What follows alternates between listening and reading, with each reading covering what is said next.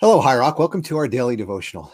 We're continuing with our walk through the Gospel of Luke. And yesterday we just finished off with what in Matthew is called the Sermon on the Mount. And we are moving now into some healings that Jesus is going to do and some interesting revelations that Jesus makes in the process. So we are in Luke chapter 7, verses 1 through 10, where we read this. When Jesus had finished saying all of this to the people, he returned to Capernaum. At that time, the highly valued slave of a Roman officer was sick and near death. When the officer heard about Jesus, he sent some respected Jewish elders to ask him to come and heal his slave. So they earnestly begged Jesus to help the man. "If anyone deserves your help, he does," they said, "for he loves the Jewish people and even built a synagogue for us." So Jesus went with them. But just before they arrived at the house, the officer sent some friends to say, "Lord, don't trouble yourself by coming to my home, for I am not worthy of such an honor. I am not even worthy to come and meet you. Just say the word from where you are, and my servant will be healed. I know this because I am under the authority of my superior officers, and I have authority over my soldiers. I only need to say, 'Go,' and they go, or 'Come,' and they come. And if I say to my slaves, 'Do this,' they do it." When Jesus heard this, he was amazed. Turning to the crowd that was following him, he said, "I tell you, I haven't seen such faith like this in all Israel." And when the officer's friends returned to his house, they found the slave completely healed. And this is the word of the Lord. Thanks be to God.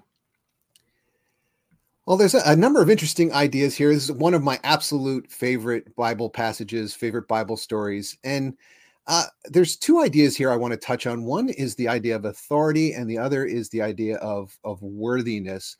And on the first one, the idea of authority, I grew up as a third culture kid. Some of you may have heard that term, others maybe not. Third culture refers to being raised in a, first culture is your home culture, and then sometimes our host culture is, the country that we grow up in is a little bit different than that. So that's second culture.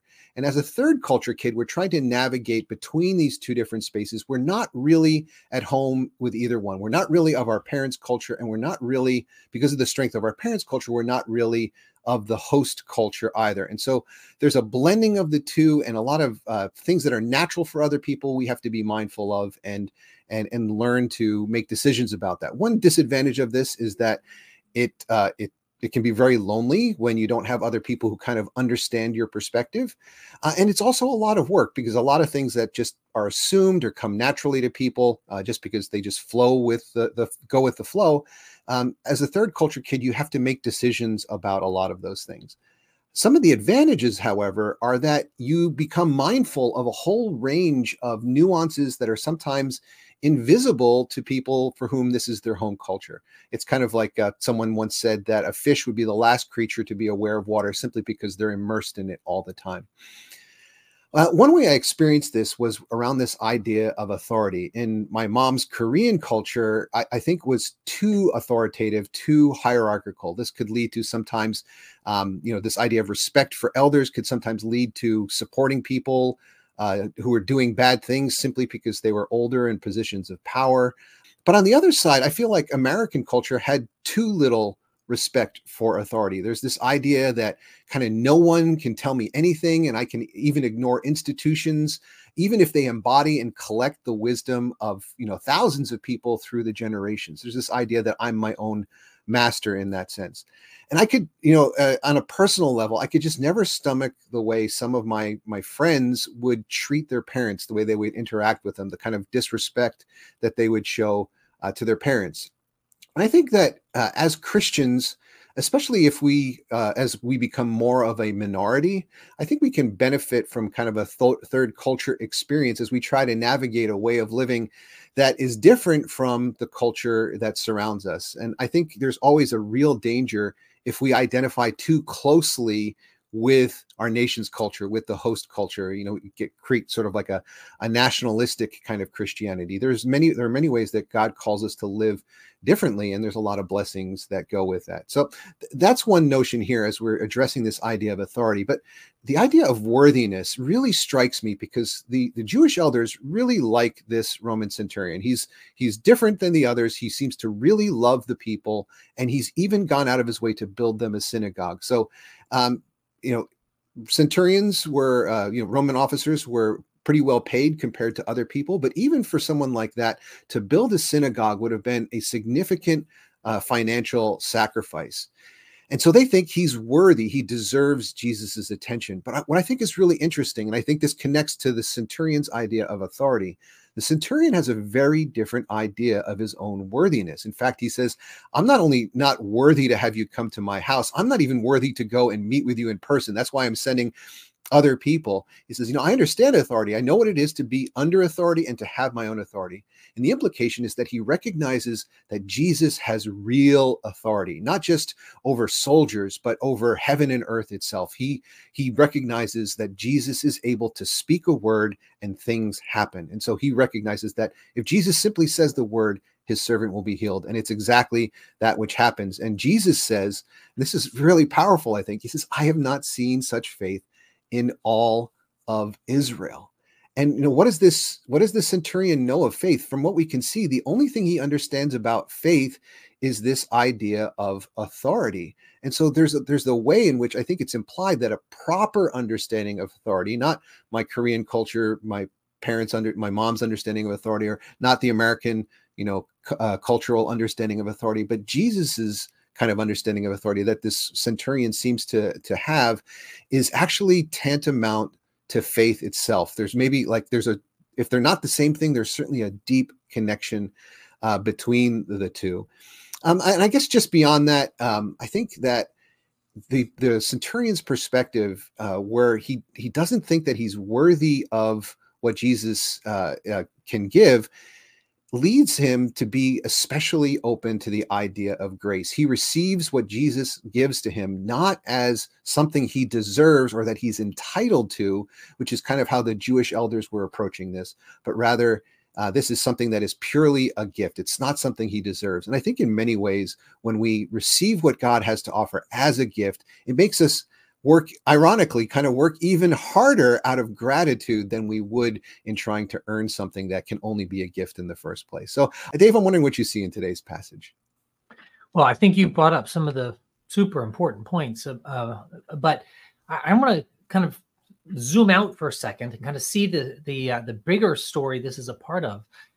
Jesus had come to Israel as the fulfillment of literally millennia of promises that God had been making, and promising to come, promising to bring healing, promising to bring salvation, promising to bring reconciliation. But God's promises weren't only to Israel to save them. Going all the way back to Abraham, right? We know that Israel's whole raison d'etre, as the people of God, was to be a light for the Gentiles. Right? It's actually supposed to be good news for the whole world. And that's, when Jesus is born, the angels don't just announce, good news for the people of Israel.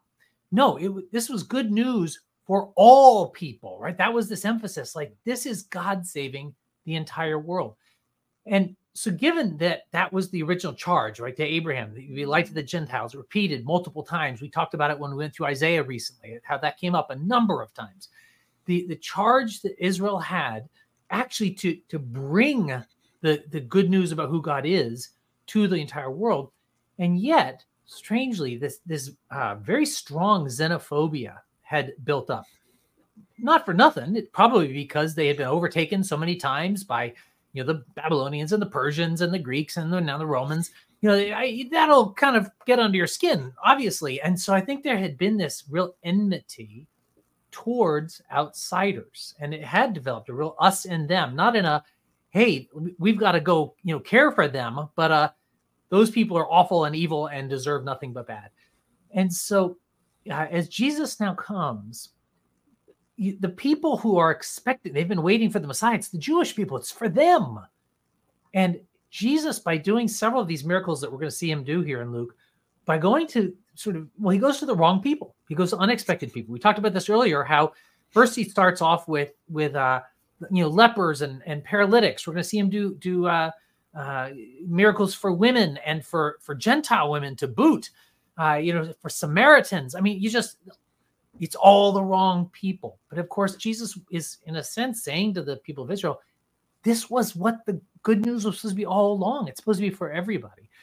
And I think the centurion is not just a Roman. He's a Roman occupier. And he's not just a Roman occupier. He's the boss of Roman occupiers. He's a centurion. He's a leader. He's culpable if anybody is. And so the fact that Jesus would end up doing a miracle for him, he's a really important story. But now a lot of us can see that. Wow, okay, that's amazing. Jesus being willing to do something for this centurion. But this is a special centurion. As you pointed out, this guy clearly had a very different relationship with the Jewish population, had, paid for the synagogue to be built. That guy's kind of unusual. I think there's a cultural piece that in this story that would have been probably very apparent and maybe even offensive to the original Jewish readers of this story that I think can get lost on us. So the Roman officer's servant, right, who obviously he really cares for quite a great deal. It doesn't really occur to me. In that culture, it was very common that these relationships would be sexual in nature. And so that this would actually be somebody who's very special to the centurion. I mean, how many centurion is going to watch people dying all the time? Well, what's this one guy? Well, it might be that they had a particular kind of relationship. And some people have used this to say, see, look, Jesus, if in fact it was a homoerotic relationship, then, oh, look, even Jesus is affirming that. That's actually not what this story would say. I think that is irrelevant to that point. The story is the centurion, right, who's offensive to Jews, and the same-sex man, the same-sex attracted man who's, would be offensive to Jews, that these people nonetheless are receiving God's grace. And that God's grace, God's kindness, God's generosity is for everyone. Therefore, our generosity and kindness needs to be for everyone. We're called to follow Jesus. And it doesn't mean that Jesus is saying, oh, centurion, I'm so glad that you are oppressing the Jewish people. That's great. No, that's not what Jesus is saying. Nor is Jesus necessarily making a comment about same-sex relationships. What Jesus is doing is making a comment about God's own character, which is love for everyone and is undeserved kindness for everyone. I think that actually is kind of one of these pieces of the story that modern readers tend to miss, but that I think Jews would have heard that and go, I'm sorry, you did that for whom? Right? This is outrageous. And yet Jesus is saying, yeah, my love for people is outrageous. In your limited perspective, it's outrageous. And in fact, I'm calling you to follow me to have outrageous love. God's love is not like the human love, where I love the people who are like me, or I love the people who, think the way that I do or on my team. No, that is not what the love of God is like. And we've been seeing that consistently from Jesus. And I think this story really, puts it in over the top. Yeah, like Chris and I talked about yesterday, Jesus prohibits judgment and then gives a number of examples of how to judge. And the difference between the two is that we try to judge in ways that excuse us from having to love people, whereas God judges people in ways and invites us eventually to judge people in those same ways in order to help people, in order to truly love people. So it's really a question of love more than judgment itself. And again, in this situation, understanding things so that we can love people better. That's right. Dave, I think this is a really important message for us to take home. I'm wondering if you would pray that it would really sink in with us. Yeah, let's pray together. God, we pray for your Holy Spirit of love. God, pray that same Holy Spirit that was in Jesus would be in us. God, would your Holy Spirit be in us today? Lead us, show us how to love the people around us, even the ones that we disagree with, even the ones that hurt us, even the ones that hate us. God, may we be like Jesus, more like Jesus. May we love. God, I pray in his holy name. Amen. Amen. Well, everyone, thank you for joining us today. May God's love bless you and lead you in new directions today. Go in peace.